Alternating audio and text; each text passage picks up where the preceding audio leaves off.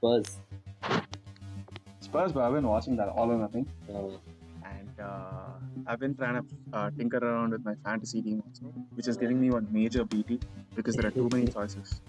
Preseason fantasy is always so freaking hectic. yeah, I'm just, I have my solid picks: Kane, um, who else? Son, and De Bruyne.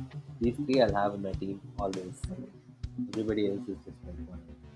But yeah, well, so anyway, welcome back, and we are going to talk about our 1920 season. Pratik, what is your one word to describe the 1920 season, bro? I would say turmoil or change. Either of these. Turmoil is probably a stronger word. Okay, Yeah, why turmoil slash change? yeah, because this was a season of change. I mean, see, when I went to Singapore, you also were there. We saw the whole team. We saw Pochettino. I would have never imagined, he would be gone in the few months after that. And yeah, so it's such an exciting time. We saw like Ndomble play. We saw Kane play. We saw everyone play. It was so. I thought we will push on from the Champions League final. We'll probably make a like win a trophy or something under Poch. But when we came back, at least the first game was amazing, the Aston Villa game. But then slowly things unraveled, and slowly, we went on a terrible form. Then Pochettino got sacked, which was probably a shock considering we were in the final only few months back. Then another shock was getting Mourinho. I never thought, like guy like Mourinho at our club. Never thought that.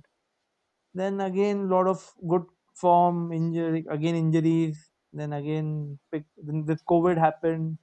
It was such a weird season. I mean, it was change or turmoil, you can say, because it was so many things happened outside, like all over the world with respect to COVID and other things. But internally also, we were having constant change.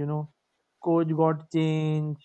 Then we got players. We got new players. We sold off Ericsson, who had been such a like who was a player in the first 11 we couldn't have imagined, and he was also almost like he was rarely injured.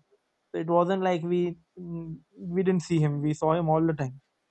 So there was a lot of changes. So it was after 5 years of stability, this was the season where we were back to being the old Spurs, stacking managers and all.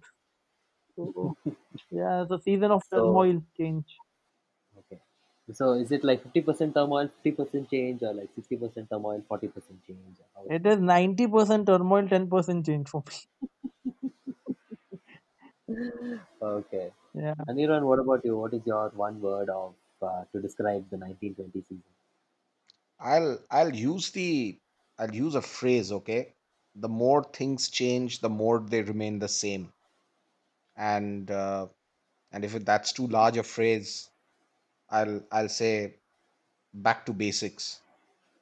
And I say it for two reasons. It's very similar to actually what Pratik said, which is, I mean, just look at 1920, the season and the year in context. First of all, we have never had a longer season in history. We had the COVID come in, it disrupted everything. The whole thing got pushed out. Uh, I, for one, was rather hoping they'll scrap the whole season and reset to 18-19 season and just Go to start the Champions League. 2021 from there. Uh, because it would have given me the joy of telling the Liverpool fans that you are kind of halfway to us in not having won a Premier League for 30 years. Uh, well, it didn't happen that way, and they were worthy winners. And the gap between them and even second placed City and the rest of the team is huge. So that's one story of the season, and a great example of how they have kicked on since that UCL final, while we have kind of regressed in footballing terms. So that's one part of the season. But the other reason I say back to basics is because uh, in life, I think all of us are connecting back to things that matter. I mean, you can't really wear a lot of fashion accessories and dress anymore now. I mean, there's a new normal. a lot of the stuff you would have spent money on, you don't spend money on that. uh, you suddenly realize that there are relationships which are more important. I think a lot of people all around the world, whether they have jobs or they have lost jobs or they are searching for jobs, they have exams, so their exams got postponed or whatever it is. A lot of people, you know are kind of dealing and grappling with those basic stuff. And and in football, for a Spurs fan, it was a back to basics, in the sense that this whole 5 years of Poch, it seemed as if we were destined, we were entitled to become champions sooner or later. Those more discerning would have seen that the wheels were beginning to come off, but that was the sense of it, right? And there was even a sense of entitlement building up in Spurs fans, and to that extent, that expectation was not real. It was not really Spurs. And as Pratik said, we during the season we changed, and we ended up starting the season really badly, and Poch got the sack. And I think we all felt sad for Poch because of the past. But uh, was it fair? Was it not? Well, maybe we can talk about it later.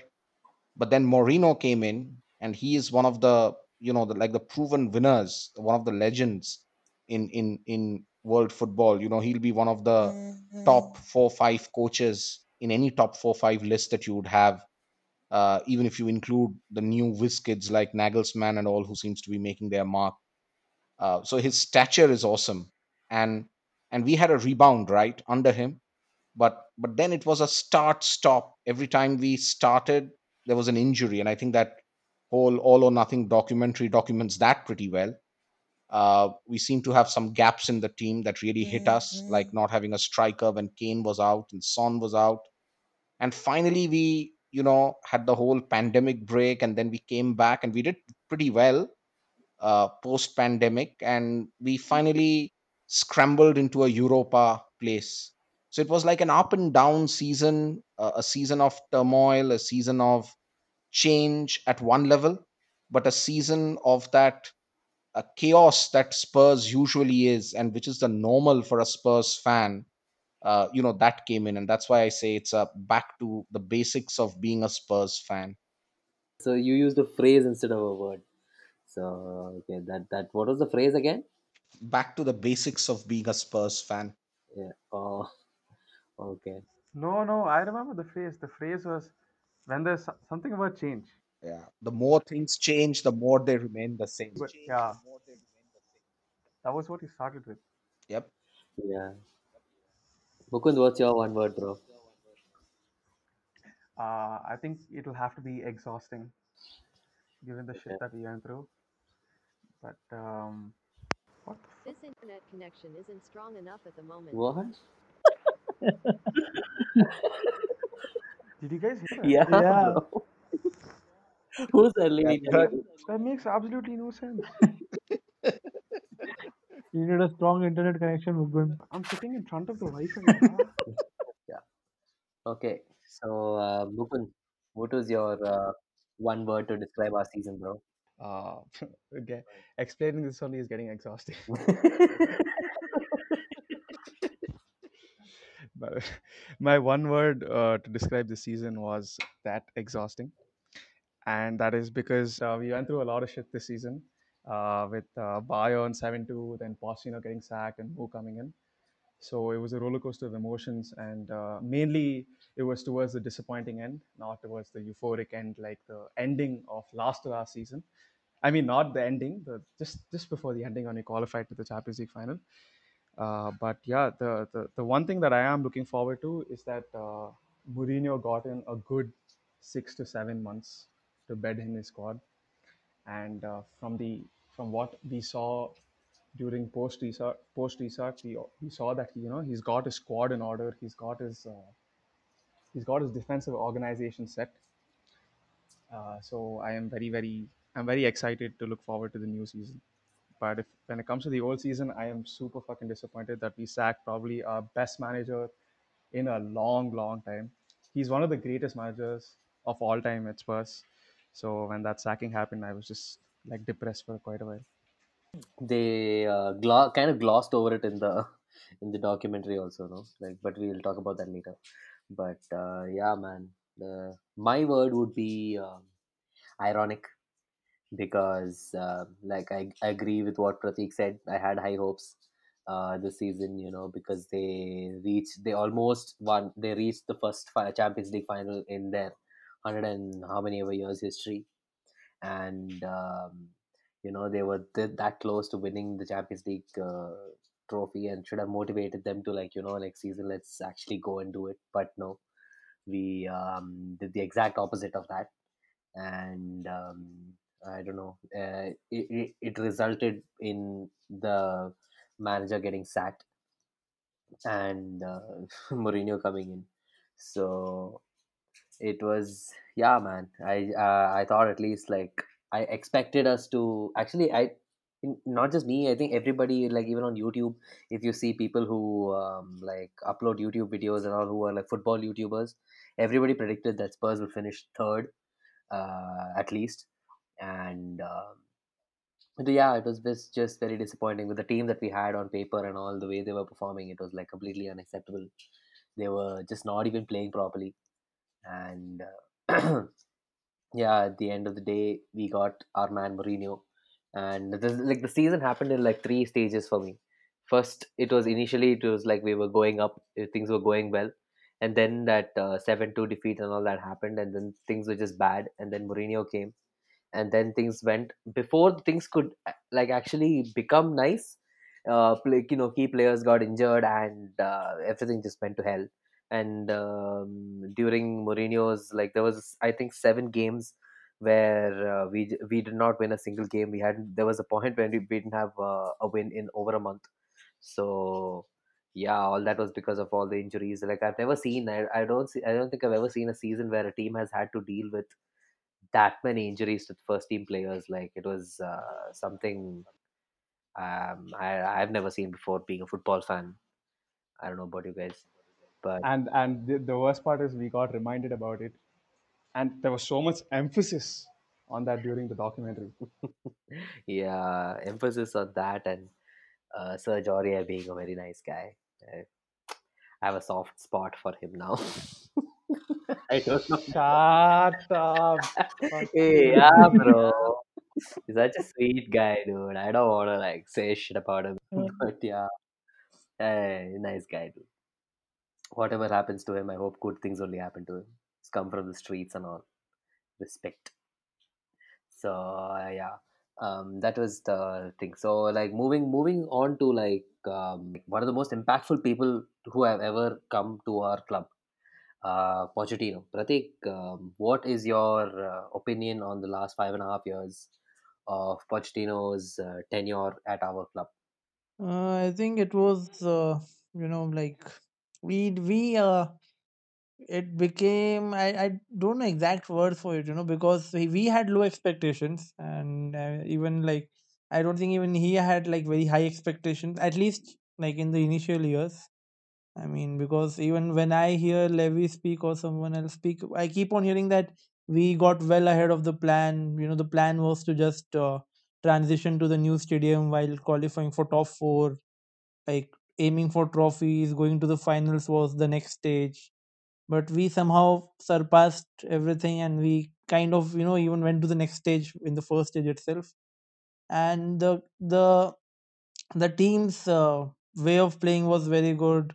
We enjoyed seeing the team. He actually made us feel, and he actually even got the team on level with the top four and the top two teams. I mean, we finished second and third, so at times, so we were among the best 2 3 teams in the country.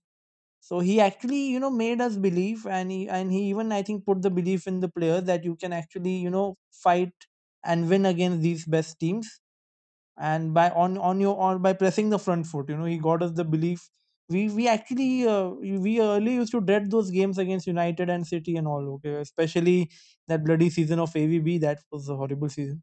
So He got us, he changed the belief for us. He improved the gameplay. He got so many hidden gems like Ali. Even Dyer was such a Dyer cost us 3.5 pounds if I remember well from Sporting Lisbon, and I still remember his debut goal. In the first match. So a lot of such things happened. Dembele was amazing. The midfield of him and Dyer was amazing. The defense, I mean, our defense was a bloody, a leaking hole, but it became so tight after Toby and Yan. We had the best fullbacks at one point. Kane came along, so many positives, so many things. And at the end, his was like, of course, one of the easily one of the best, the best match I have seen at least. I haven't seen the old managers, but yeah, he's easily among the best managers we ever had. And yeah, it was sad to see him go. Sad to see him go without a trophy, despite being so close to like few of them. We made two finals, we made two, three semi-finals under him. So yeah, it was emotional. It was sad. I mean, but yeah, life moves on. That's all. And in the recent interview, he said he wants to come back in future. Maybe that happens. And Bob, by that time, we have won some trophies. He has won some trophies, and we together win some trophies. Yeah, man. It's all about the trophies. Anyone, what are your thoughts on Pochettino's 5.5 years at Spurs?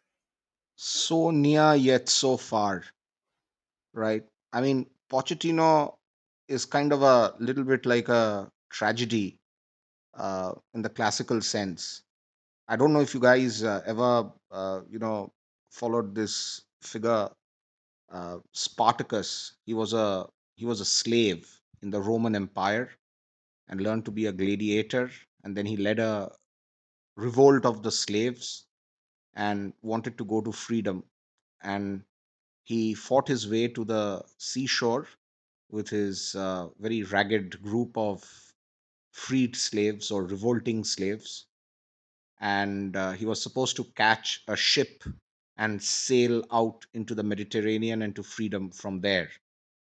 But he failed, and finally the Roman army caught up with the rebelling slaves, and there was a fight, and they lost, and pretty much everybody died. It was a tragedy and immortalized in a Russian ballet, a Bolshoi ballet by the same name, Spartacus. So in a way, Pochettino reminds me of Spartacus because he came in and he fought the good fight. Uh, he came in and gave us an identity, which I think was very very important, and that identity was get young players.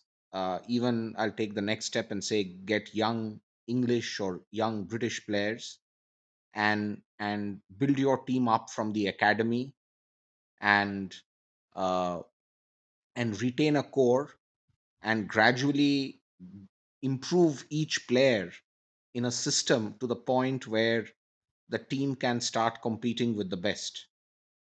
And he cleared out a lot of people who were just taking up space and not necessarily committed to that team ethic.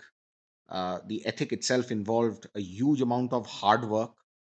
The high pressing Pochettino system with overlapping fullbacks and the high press required people to be very fit, very fast, lend itself well to a young team also for that same reason.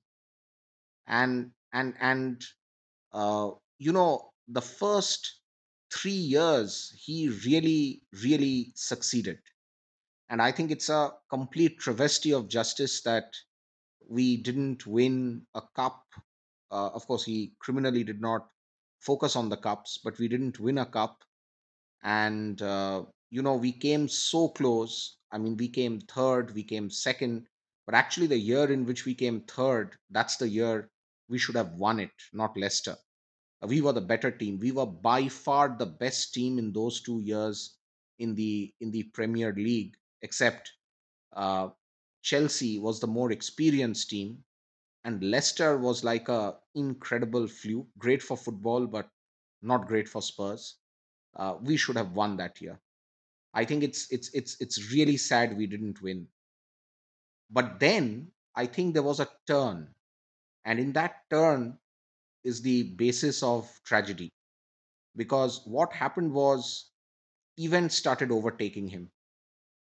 He never got the right players for the team. That strategy of just taking younger players and making them grow needed better recruiting.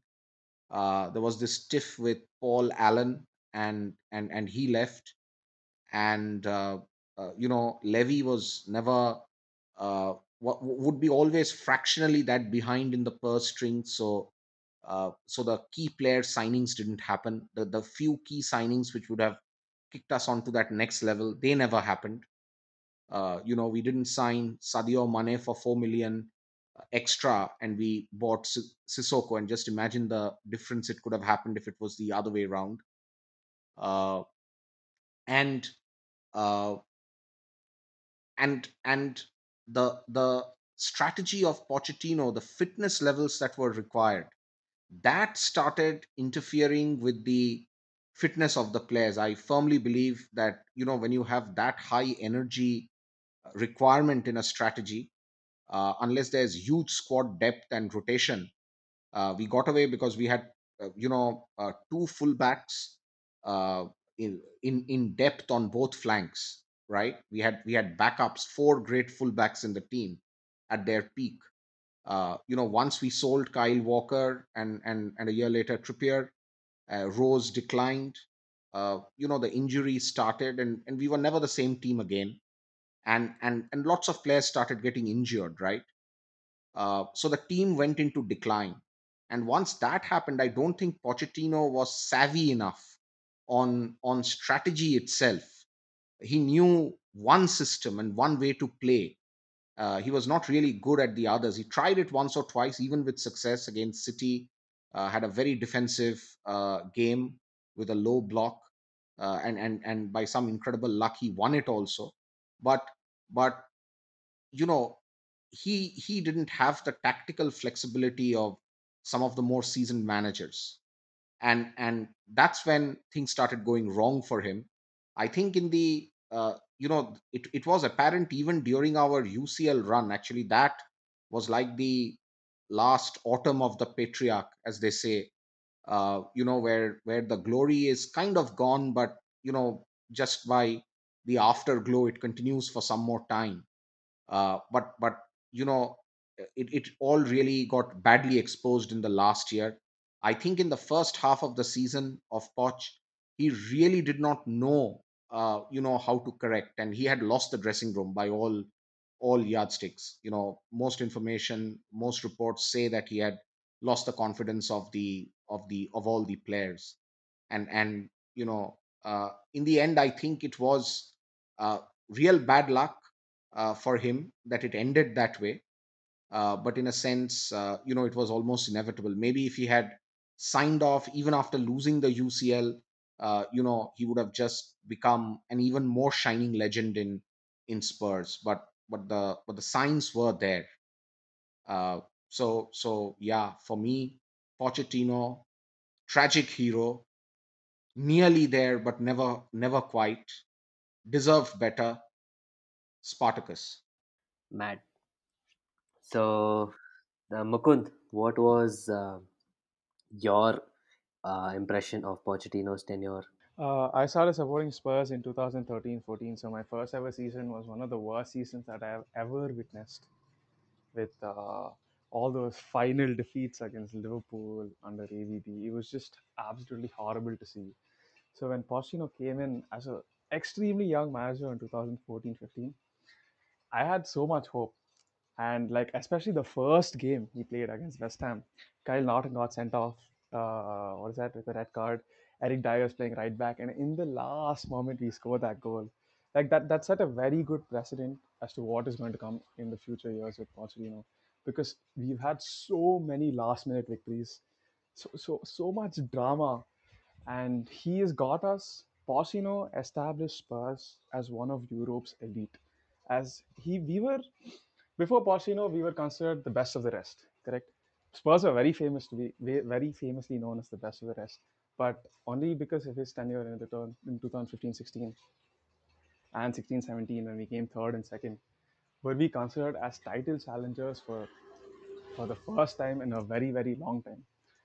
So what Pochettino did for Spurs is phenomenal. No one I have seen in football has done something like what Pochettino has done in my years of supporting Spurs, because he absolutely transformed our image. When we were coming second, when we were playing Champions League regularly, beating Juventus, Real Madrid, no one actually looked down on Spurs at that time. But before that, we were shat on regularly by almost every single one. So Pochettino is an absolute legend. He transformed the image of Spurs. He made us play such exciting football. That watching the team press, watching the fullbacks bomb down the flanks, it was so nice to see. Watching Harry Kane go on a rampage day in day out every season. Dele Alli, Christian Eriksen, Heung-min Son, whatever he did for us, I absolutely loved the guy, and I was so fucking devastated with his sacking. I went on a massive rant on Instagram, and I'm like, "Fuck this bald cunt, fuck Levy. How can he sack one of our best managers ever?"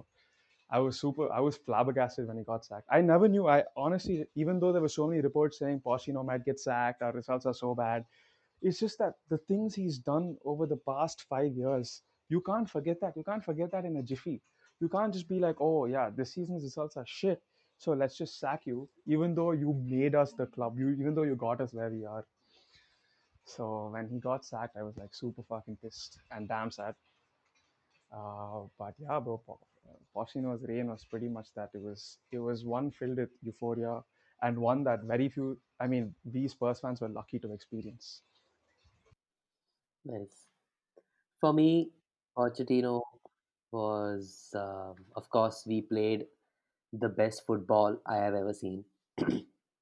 Sometimes the way we used to play, just the just to watch it, it was great. We would attack in a certain formation, we would defend in a certain formation, we would just pass the ball through midfield, like it was nobody's business. The players would know where their teammates are going to be at any given point, at any point of the pitch. We played some insane football. And when there was a certain point during the seasons, where when you just see the team sheet would be shown, and you just know, okay, yeah, these guys are going to win. And sometimes it would be like, the kickoff is about to happen, the way the players are standing, only you'll be like, okay, yeah, these guys are going to win. And that is what they used to do. Um, so yeah, it was great to watch. We went back into the Champions League. He put us in Champions League 3 seasons or 4 seasons in a row.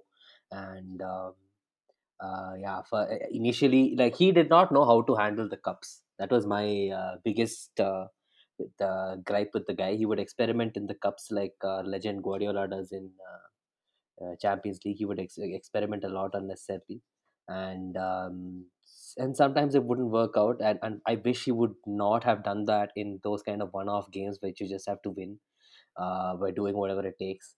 So I wish he had taken the cups more seriously, because I'm sure, like, yeah, obviously he kept saying, I want to win trophies with Spurs. I want to win trophies with Spurs. But then he was only focused on winning the Champions League or the Premier League.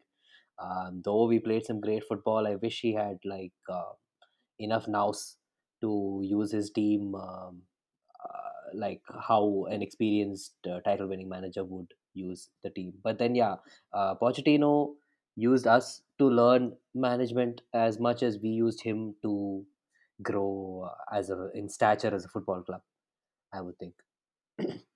So yeah, that is what I feel like he did for us. Of course, I don't think like sacking him was the right thing to do. um, I felt like the guy earned the right to, like, try to fix it, at least, for us to, till the end of the seasons. He did get scammed one season. He didn't get any signings, so I think we owed him that. But then Levy does what's best for the club, and hopefully what he's done, like as he said, um, only time will tell if what he did was the right decision. So let's see. But yeah, speaking of Levy and looking forward, He brought in Mourinho, and Mourinho has transformed our team into something completely different. So now we are being linked to different kinds of players, and we are being linked to, and we have actually done some things in the transfer market also. So let's talk about it. Mukund, what do you think about our new signing, Matt Doherty, bro?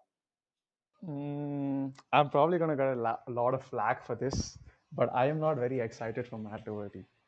The thing is, last season I took FPL very seriously, very, very seriously. So I used to watch almost every single team play whenever they used to play. So I used to be glued to Hotstar, and I have watched Bulls play. And so, okay, fine. Let me just address the issue we have at Spurs first before I move on to this. What do we need? What do we need at Spurs from a guy playing right back? We need a guy who fills the things that who does the things that Serge Aurier cannot do. So in terms of attack, we all of us can agree that Aurier can contribute better. We all know that his final ball is lacking. We all know that he cannot beat a man, and it's just that sometimes he doesn't even look at the player while crossing. He just puts his head down and just like slams the ball across the 6 yard box. And when it comes to aerially crossing, he absolutely fucks it up. So when you look at the things that he can't do, we need a player, who is very good on at the third end of the pitch. So someone who can dribble, someone who has space, someone who is smart enough to find that space, someone who can look up and cross, and a very technical player. Because if you need a guy who can dribble, who has to dribble and cross, we need someone who's technical, who has very good ball skills. Now, what is a kind of right back? What kind of right back is Matt Doherty? First and foremost, I wouldn't even call him a right back because he very, very rarely plays a right back for Wolves. He plays as a right mid for Wolves. They play a three defense formation, three defender formation with two wing backs. But Matt Doherty, he has to track back. All right, he has to track back because the manager wants him to track back. But he's very, very attack minded. I would say he has a very similar role to Serge Aurier in that he's always up ahead in the opposition part of the pitch, but he is not on the bylines. He does not go towards the corner flag and put in a cross. He does not beat his man. He is the guy who gets into the box. I'll tell you his role. So the role that Lucas Moura has in Spurs right now, when he starts off as a right mid, but then he cuts inside from the right and usually occupies the center of the pitch. Sometimes spraying balls or getting shots off. That's exactly what Matt Doherty does. He does not go to the byline. He instead comes into inside the box. He plays one twos usually with Jimenez. He plays one twos, gets inside the box. His positioning is excellent. He's very well positioned to receive the parry from the goalkeeper if a shot is taken and score the rebound, or his positioning is so good that he's on the end of a cross. So Matt Doherty is that kind of player. He gets into the box, he contributes towards goals, but then his contributions are always from inside the box. Very rarely is it from outside the box. So what we need in a right back is a guy who can cross from outside the box, to get it onto Dele Alli's or Harry Kane's head. And unfortunately, that's not what I've seen from Doherty. Now, that could either be due to his role in Wolves. Nuno has probably asked him to get into the box, and he's doing that brilliantly. Whatever Nuno has asked him to do, he's doing it brilliantly. So that could either be because Nuno has asked him to do it, or that he's not capable of doing it. Now, I want to bank on the first option, that is Nuno has asked him to get into the box. Now, the thing that's promising about that is he follows the manager's instructions very well. So if Mourinho asks him to do something, I'm 100% sure that he'll be able to do it. But what I think where we went wrong in this is we had a very good target in Max Aarons. He fit almost every single thing that we were looking for in a right back, except probably height. But that's, I'm pretty sure, a Mourinho issue, not a club issue. He has pace. He's young. He's English. He's fast. Sorry, I already said he has pace. He takes on the man in front of him very well. He's a very good ball progressor. I think he is Norwich's best ball progressor, and his crossing accuracy is excellent. So if we had to sign a right back, I would have preferred it to be Max Aarons. I'm not very sure about Doherty because of the reasons I already gave, but I am still excited for the signing. I mean, it's not Aurier. So Yeah, true that. I actually wanted to endorse what Mukund said, and unlike Mukund, I have not followed Doherty. He was never in my FPL team, and I did not watch Wolves with that much animation. I mean, the only thing that I kind of noted was that uh, they were very strong down the right, and they had somebody like um Traore, uh, doing the right wing thing and sending those marvelous crosses for Jimenez to head home. Uh, and probably I missed the role that Doherty was playing exactly in the way that Mukund said. But you know what? I was just watching this recent Euros Nation League thing happening, and I was watching this match of Ireland versus Finland. And my observation of Doherty, and that's the only reason I was watching the match, my observation of him was exactly along the lines of what Mukund said, that he doesn't really go along the flank or close to the parallel to the touch line. He kind of cuts inside, and he did it several times. And also, of course, he's a advanced wing back, playing almost a mid.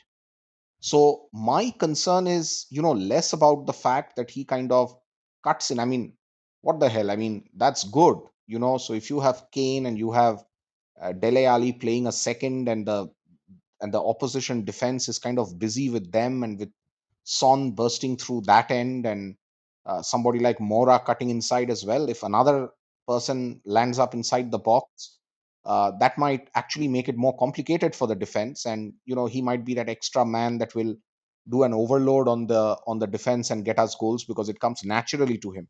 So to that extent, his offensive skills are useful, and I have no evidence to the fact that he cannot cross. I think he does cross well, but I think the my concern, more than the fact that he cuts inside and is different from being an overlapping winger, is from the fact that the other key, you know, place where Aurier got so damned by so many of us is the incredible errors that Aurier used to make in defense, and his lack of composure at critical points. I mean, errors can happen from any defender in any one match, and it is pointless to crucify a defender for just a one-off game or even an error or two, right? Even if they were fatal and costly for the team. But if it is consistently happening, every other game, and the percentage of those errors per 90 minutes is high, and they are critical to the team, then it becomes damning for that defender. And Aurier kind of hit those numbers. I mean, he really did a number of very stupid errors, lost composure at different points of time that cost us very dearly. So, cutting out those errors and being technically good in defense, including knowing when to tackle and when not to tackle, but position yourself so that you just kept with your man instead of committing yourself. So I think that is very important. I am not sure about Doherty from a defensive soundness perspective. So I think actually he will be an asset offensively, but I have my reservations of him from a defensive soundness perspective. But look, he's a new player who's come into the team. We need to see how he plays. He may be very adaptable. He may have the intelligence to kind of adjust his weaknesses and play to his strengths better than what Aurier did, and he could be a better right half for us as compared to Aurier. Is he a kind of a game changer over Aurier? I don't think so. But if he can kind of show his effectiveness in the offense, whether he cuts inside and scores or passes, or whether he sticks to the flank and crosses, which I think he can do actually, uh, or if he can do that as well as he has done before, and also prove himself to be technically good on the defensive end of the job, then I think we have got a great asset.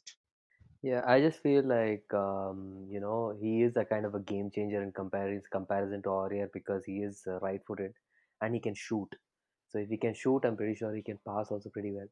Hopefully, he can do that. I've seen him putting cutbacks into the box and all that. I'm sure Kane and Son and Ali would eat those up, and Burgoyne if he plays, and Mora, I don't know. Yeah, I'm very excited by that signing. I've seen like he gives me Robertson vibes whenever I see him play. I'm kind of excited for that. Pratik, do you want to add anything about our new signing, Matt Doherty? Nothing much. Most of it has already been said. But what I thought was that he was in the mold of Trippier. Like defensively stronger, maybe like different from Aurier. But then I saw like all the graphics with the stats and all talking about him getting into the box, scoring. Then even I thought, okay, maybe is he a Aurier replacement? Like an Aurier without the errors and the penalties and all. And yeah, I mean, I haven't seen him play much. I saw only one game against Wolves. I saw the away game. I didn't see the home game also, so I don't remember him at all actually. But like he feels more of a Aurier replacement rather than a Aurier like a Trippier replacement. Seems to have similar skill set to Aurier. So I don't know if Aurier is going to be sold or what is the plan for him, but I'm happy that we got a right back, or at least a right wing back. We were defensively short on that position, and so now we have at least two players. So let's see what Mourinho has in plans for him.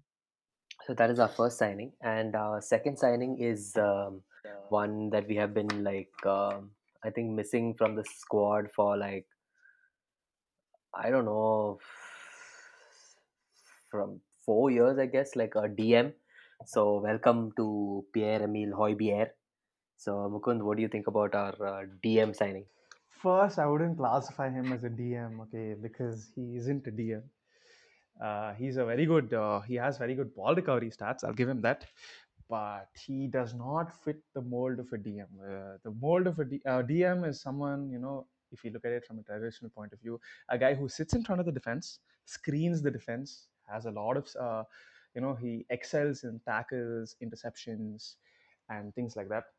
Hoiberg, when you look at it from a tackling and an interception point of view, he obviously outdoes Wings and Sissoko because well, those guys aren't exactly great at tackling and intercepting either. But when you compare it to the set of the DMs we have in the PL, he doesn't outdo anyone. So first, I wouldn't call him a DM, but I would say he is a guy. I mean, he is exactly like okay. How I would describe Hoiberg as a wings with a very good defensive aptitude.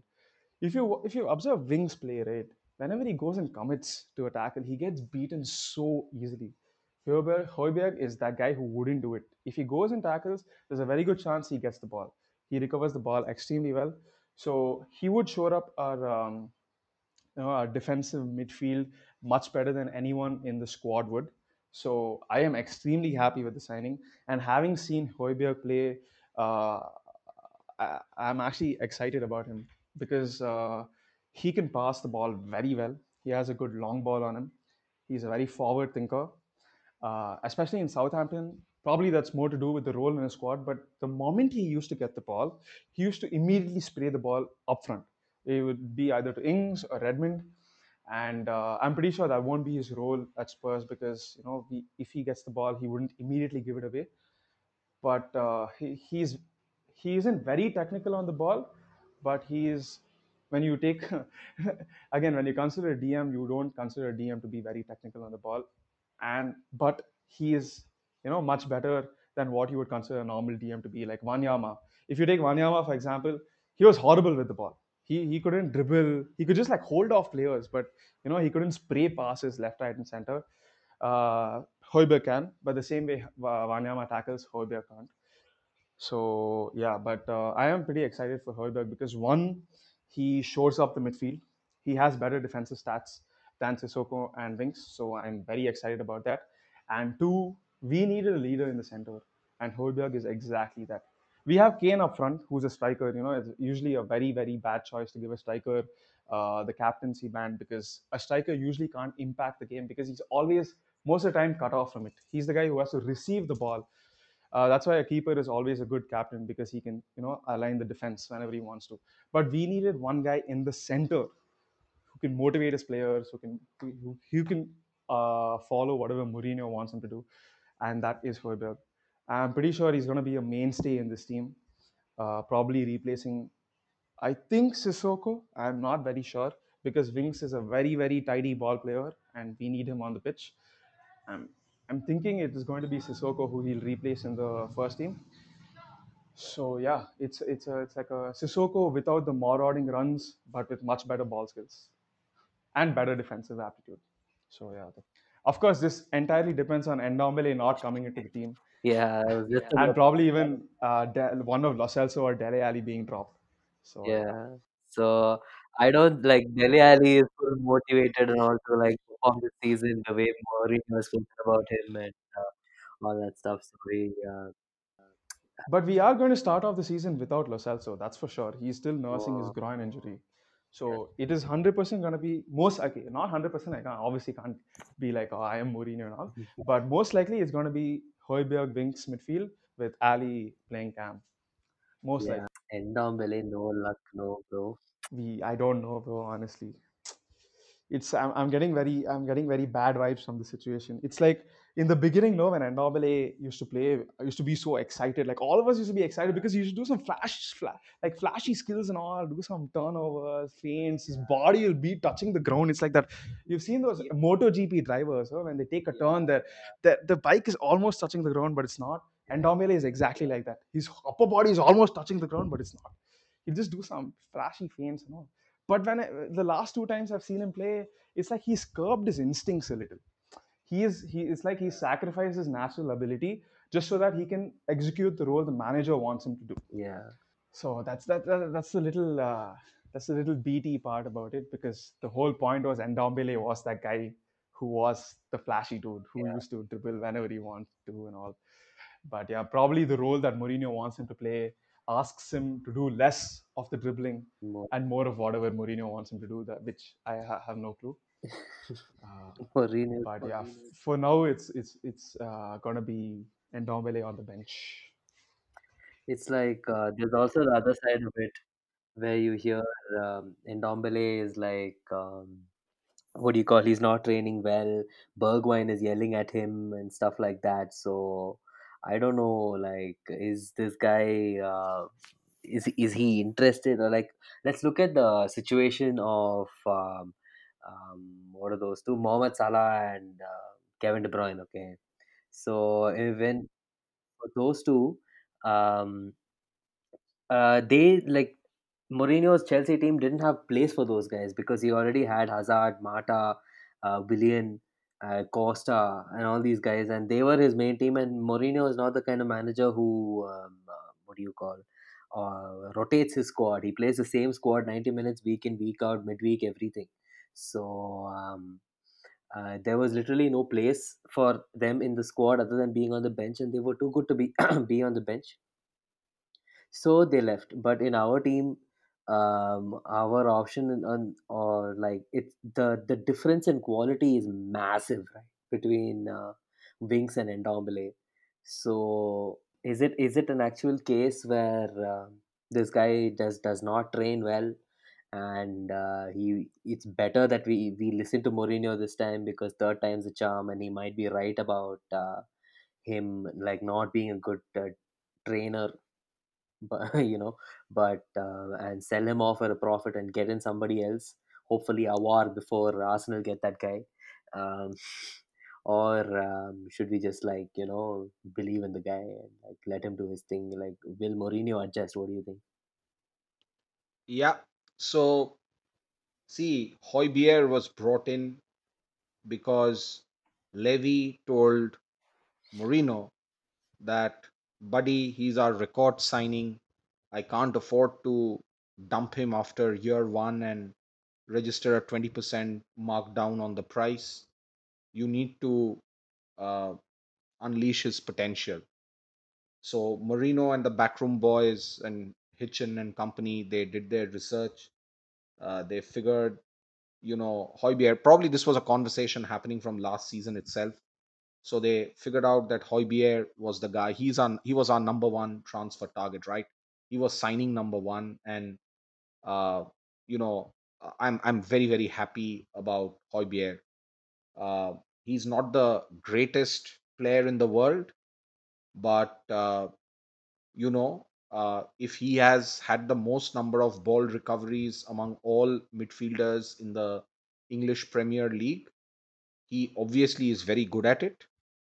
Uh, he he has the ability to play a little more box to box also. He can transition with the ball also, move forward with it also, without necessarily having the technical ability of a Musa Dembele or an Ndombele, as the case may be.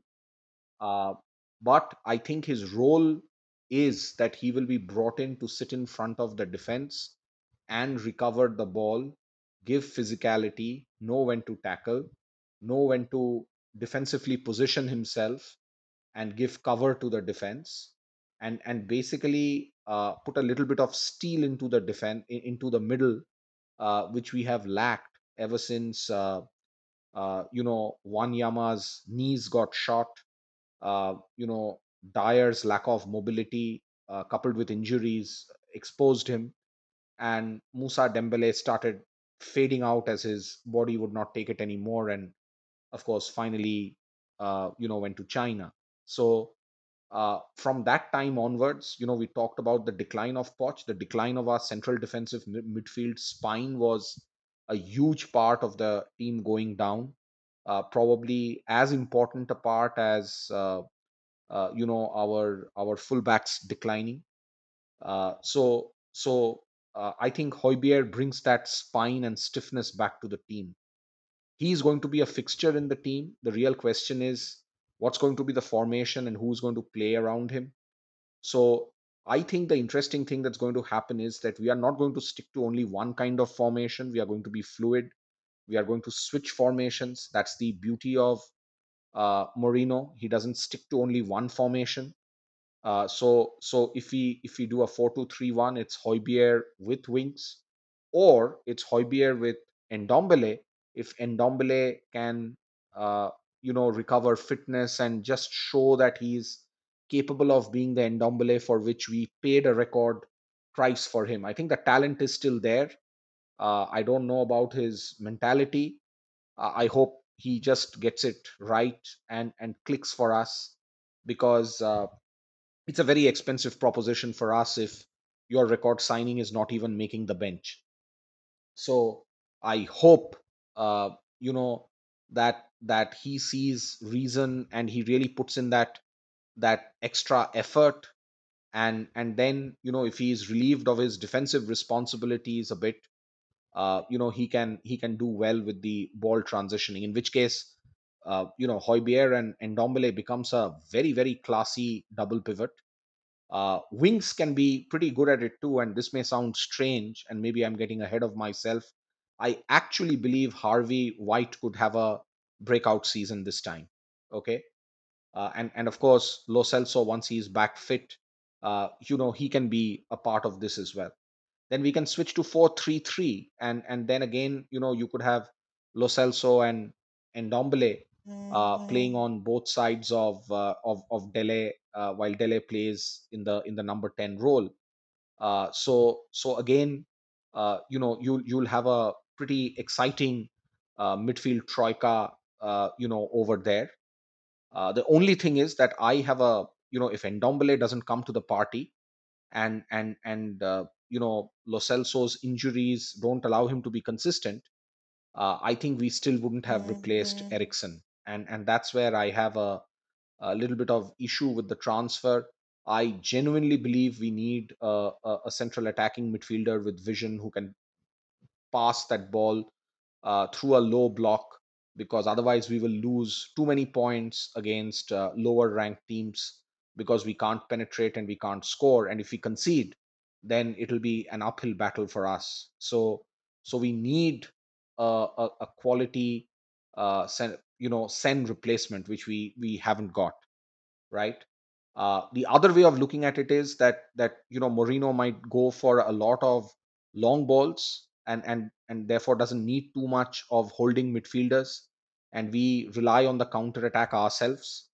Now, if that happens, then we are well placed because we have got a very speedy forward line as long as they are fit. And that could explain why we are looking to strengthen wingers and all by getting a fourth winger in. We already have Son and Mora and Bergwijn who can play wide. Even Lamela can play wide.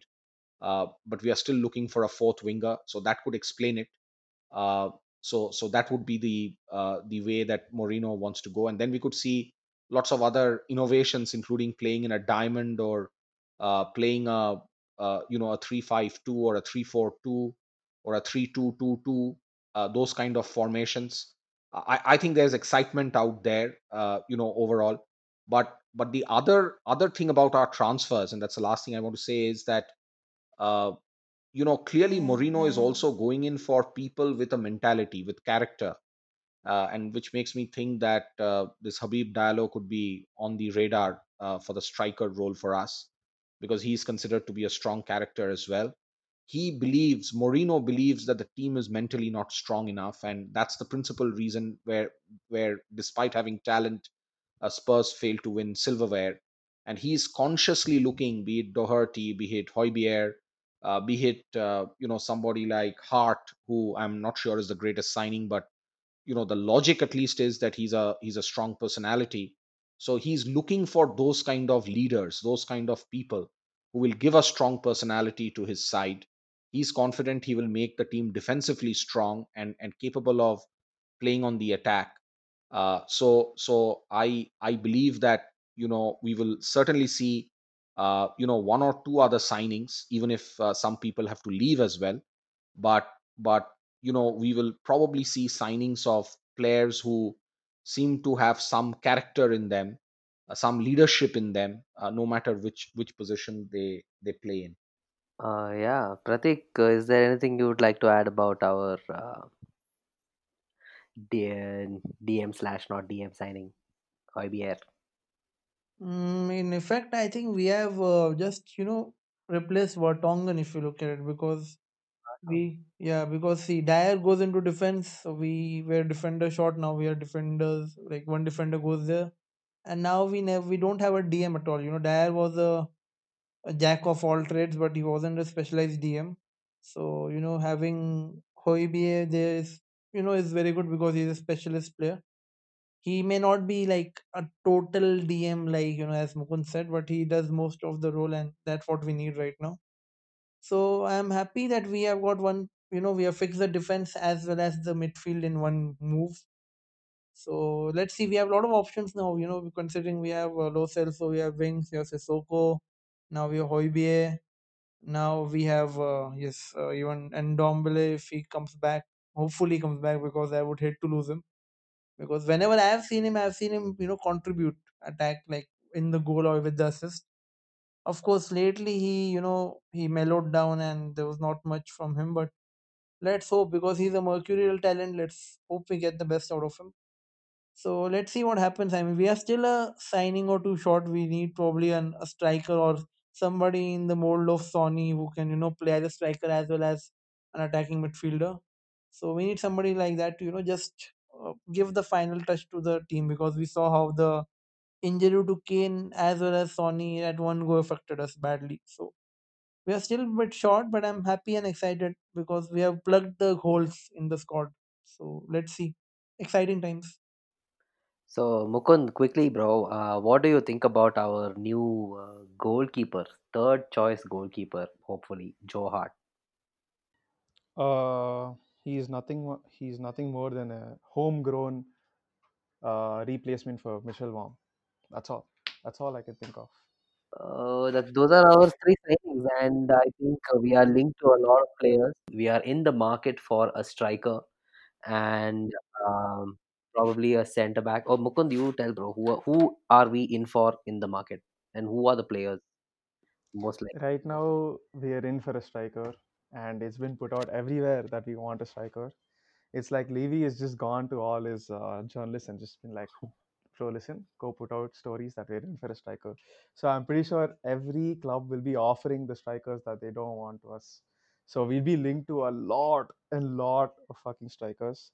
But right now, the only main uh, concrete links we have right now was one. We were concretely linked to Callum Wilson, who moved to Newcastle for 20 million. We were supposedly not willing to match their asking price of 20 million for a relegated striker, even though I mean Callum Wilson's pretty good, but we just didn't want to pay 20 million for a guy who's 28 and who's had two major knee injuries, Oh, one on each of his knee in the past 2 years. Um, the only thing, the good part about him was one, he's Premier League proven, and two, he's homegrown. So he had those two things going for him. I mean, he had those two things going for him, but he ended up moving to Newcastle because Newcastle paid 20 million. One more guy we're constantly getting linked to is Ollie Watkins. hmm. He is from Brentford. He is a very physical kind of striker. He is a striker convert. I mean, he's a winger converted to a striker, so he has experience playing down the wings as well. His profile is that he is the hold up play kind of striker, like very much like Giroud, except one, he's not very tall, and two, he doesn't match the physicality of a Lorente or a Giroud. But if you take into consideration that the championship is one of the most physical leagues in the world, even though it's second tier in England, that doesn't matter. It's one of the most physical leagues in the world. He's done pretty well. He scored about 26 goals last season. But that does not mean any Champions League striker who scores a lot of goals will convert it into the Premier League. We saw that with Timo Pukki. He scored about 29 or 31 goals in the Oh, Champions League, and he championship. ended up scoring sorry, Champions League it seems. So yeah, even Neil Maupay played very well Uh, when he was in the yeah. championship.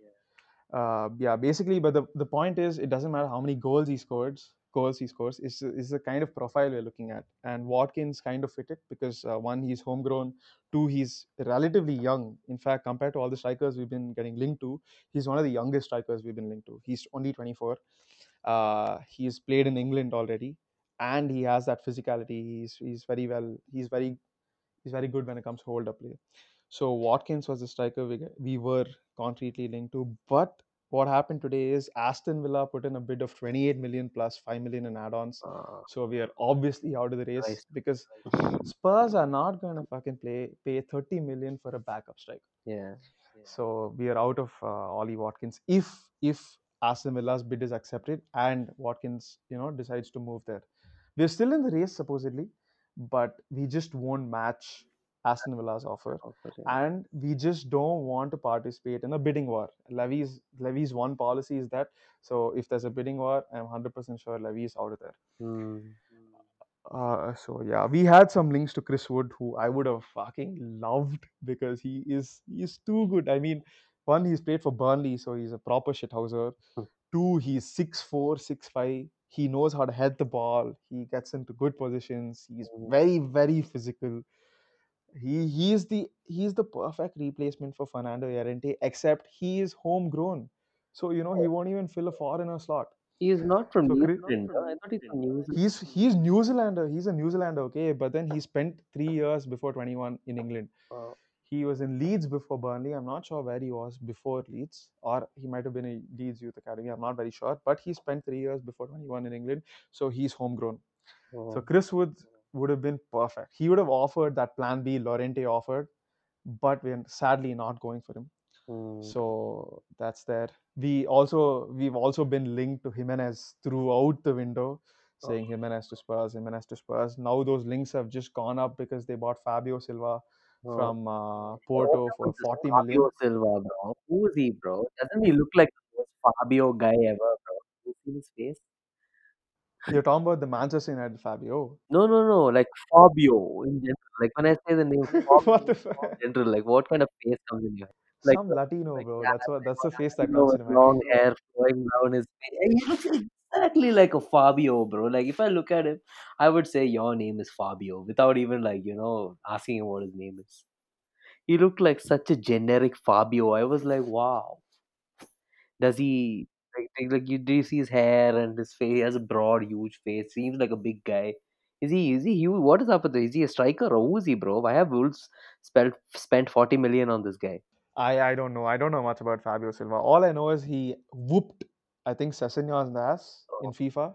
Oh, In that, bro, we had the competition. No, Fabio Silva oh. absolutely whooped one guy's ass. So one's first player. I'm not which. I think it's Sessegnon. Uh, But yeah, he's see, first and foremost, Wolves have that Portuguese connection. So if there is an emerging talent from Portugal, Wolves will be one of the first clubs to sign him up. uh, Two, this guy is supposedly touted to be extremely good. He's very technical. He's a striker. oh. And what I know from, I mean, the main part about him is that this guy is supposedly some FM god. Like he becomes some Ballon d'Or winner in FM and all. That's all I know about him. Okay, now I remember him, bro. He's the one who beat Trent. He was destroying him full man. Oh, Trent, I Yeah, saw. Sorry, my bad. Trent, he won the final. Correct.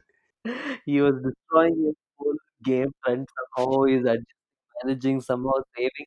Finally, he scored with Fabio Silva. I was like, oh, mad. And Trent's face was just like Yeah, tremendous, bro. He just sulked into the fucking sofa. And Fabio Silva has no expression. He's just like, yeah, this is nothing. Another day in my life. of being amazing. I'm Fabio. Fuck you.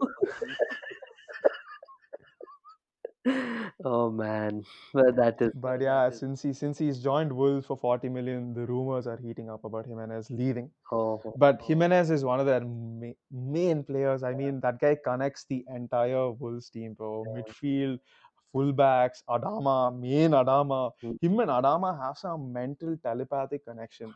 If Adama crosses the ball into the box, he's like, Jimenez is going to be there to head it. If Jimenez gives a through ball, the guy who's going to be on the end of it is Adama. uh, Jimenez is too good, bro. He's one of the best strikers in the league, according to me. His profile is exactly like Kane's. Exactly like Kane's. And So I'm not even surprised and with us being just linked to to him. yeah, and just to squelch you, Mukund, on this, if we are not paying X million for Ollie, we sure as hell are not going to pay Y million for Jimenez as the backup. So 100%, I agree. if Jimenez goes somewhere, I have a feeling he'll be heading for Manchester United. They are looking for a striker. They couldn't get Kane, so they'll get Jimenez. So that may happen unless Wolves have a plan to keep both. They are spending a lot. My biggest concern, I think I'll tell you, in this transfer window is that so many of the teams seem to have owners who seem to be able to spend. Everton, look at the kind of midfield they are beginning to build up. If all their signings go according to plan, then they are looking at Decore and Jaime Rodriguez in their midfield, which will significantly strengthen it. If particularly if Rodriguez can actually find the kind of form that he had in the 2014 World Cup, and even in 2014-15 when he played, and after that, of course, his career got a bit derailed, as happens when you spend too much time on the bench and then go on loans with no real long-term plan. But so they are kind of gearing up. Wolves is clearly paying money, getting people in. So is Leicester. They are strengthening, and uh, and we are talking Everton, Wolves, Leicester, teams outside the quote unquote big six. Leeds will be just like Wolves was when they came onto the scene. They got promoted. Leeds is another big club which has kind of come in after a long, long gap. It's a really big club, and they have got a charismatic leader in Bielsa. So it'll be interesting to see how they go. So I see a lot of these quote unquote mid-table teams, upper mid-table teams really strengthening. And I see and let's forget and not even talk about the kind of spending in obscene amounts that Chelsea is doing. uh, but you look around and you see Manchester United, you see uh, Arsenal, who are trying to plug the holes in their defense, with Saliba and people like that. and uh, they are strengthening as well. Arsenal will definitely be a better football side under Arteta than they were under Good Evening Everyone. So, so the point is that we will have more competition. I think what's really going for us is the fact that we too are, in a less glamorous way, trying to plug the holes we had. I think Pratik said it. We had a problem with a right full back. We didn't want Aurier. We wanted somebody else to be the first team player. We've got that somebody else. Let's hope it works for us. We strengthened our defense, or at least, we replaced Jan with Dyer, who is certainly not as good as peak Jan, but who may be competent enough. And we have got Højbjerg in, and maybe that will help all the other players who partners him in midfield become better. We still have to solve the backup to Kane problem, backup center forward. My fear is we don't have that brilliant player like Sen who can unravel a low block. Uh, if we can get those two pieces in, we would have strengthened also a little bit, but I'm not sure whether we would have strengthened as much as the way the competition is. And then we are pretty much all just hoping and praying that Mourinho pulls off some magic. Yeah, I mean, if Mourinho, if anybody can do it, it's our man. So let's see. Mourinho is already saying Mr. Levy has given me three more players. I am very happy. So let's see what he has to say. Mukund, what do you want? What you would like to add? Yeah, first I'll just talk about Jimenez. Yeah, like you said, we're 100% not gonna be paying. He'll cost something in the excess of 40 million. I'm pretty sure he'll cost something like that. But if by some hook or crook, some miracle we sign Jimenez, he won't be coming to sit. He won't be coming to sit on the bench. There might be a system change just to accommodate a player like Jimenez. Because if he comes into the team, he offers something that Kane does. So I'm not saying we'll have two Kanes in the team, but Jimenez's hold-up play is excellent. His hold-up play, I would say, is as good as Fernando Llorente's, but except Jimenez is way more technical than Llorente. He can dribble the ball, he can spray the ball, he has excellent vision. His positioning is brilliant. Jimenez would be an upgrade on Fernando Llorente. I mean, obviously that's obvious, but even in terms of what Llorente's strengths are, which is height, physicality, and being a menace in the box, even in terms of Llorente's strengths, I'm saying Jimenez is better than Llorente. Even I mean, how do I say this, bro? Whoa. Jimenez is better than fuck. What? How do I say this, da? Uh, Jimenez outdoes Llorente's strengths, even though Llorente has very few. Jimenez is way better. So if we do spend 40 million for Jimenez, he won't be coming to sit on the bench. And if Jimenez does come, we'll have a stacked bench because one of either Ali, Son, or Lucas has to drop back to the bench because we can't play three of them. And if one of Lo Celso, Vinks, Højbjerg, Sissoko, I mean, two of them actually have to drop back to the bench. And I can't see Son getting dropped. I can't see Lucas getting dropped. It's probably Ali, but Ali is on a resurgence arc. Hmm. So I have no clue how that will play out. If we do go for Jimenez, it's a first team signing, not a bench signing. If we go for someone like Ollie Watkins, if he cost around 20 million, that would have been a bench signing. If he had gone for someone like Callum Wilson, who would have cost 20 million, that would have been a bench signing. So yeah, the difference between Jimenez and the other strikers is that if Jimenez comes, there's a very good chance he plays alongside Kane, not as a replacement for Kane. If anyone else comes, they play as a replacement for Kane. When Kane rests, they probably step up to the first team. So yeah, that's how the Jimenez transfer would play out. Will not happen, mate. That's the answer. I know. It might happen if we sell probably Ndombele. When does the window close, by the way? October 2nd. Oh, okay. October, That's not too some far from today, date, right? some first or second week of October. It's like a less than a month. Nice. So on that note, we will call it an episode. Thank you guys so much for listening. You can find us on Instagram at White Heart Radio and on Twitter at White Heart Radio. Mukund, where can we find you on? You can find me on Twitter. My handle is @mukundamar.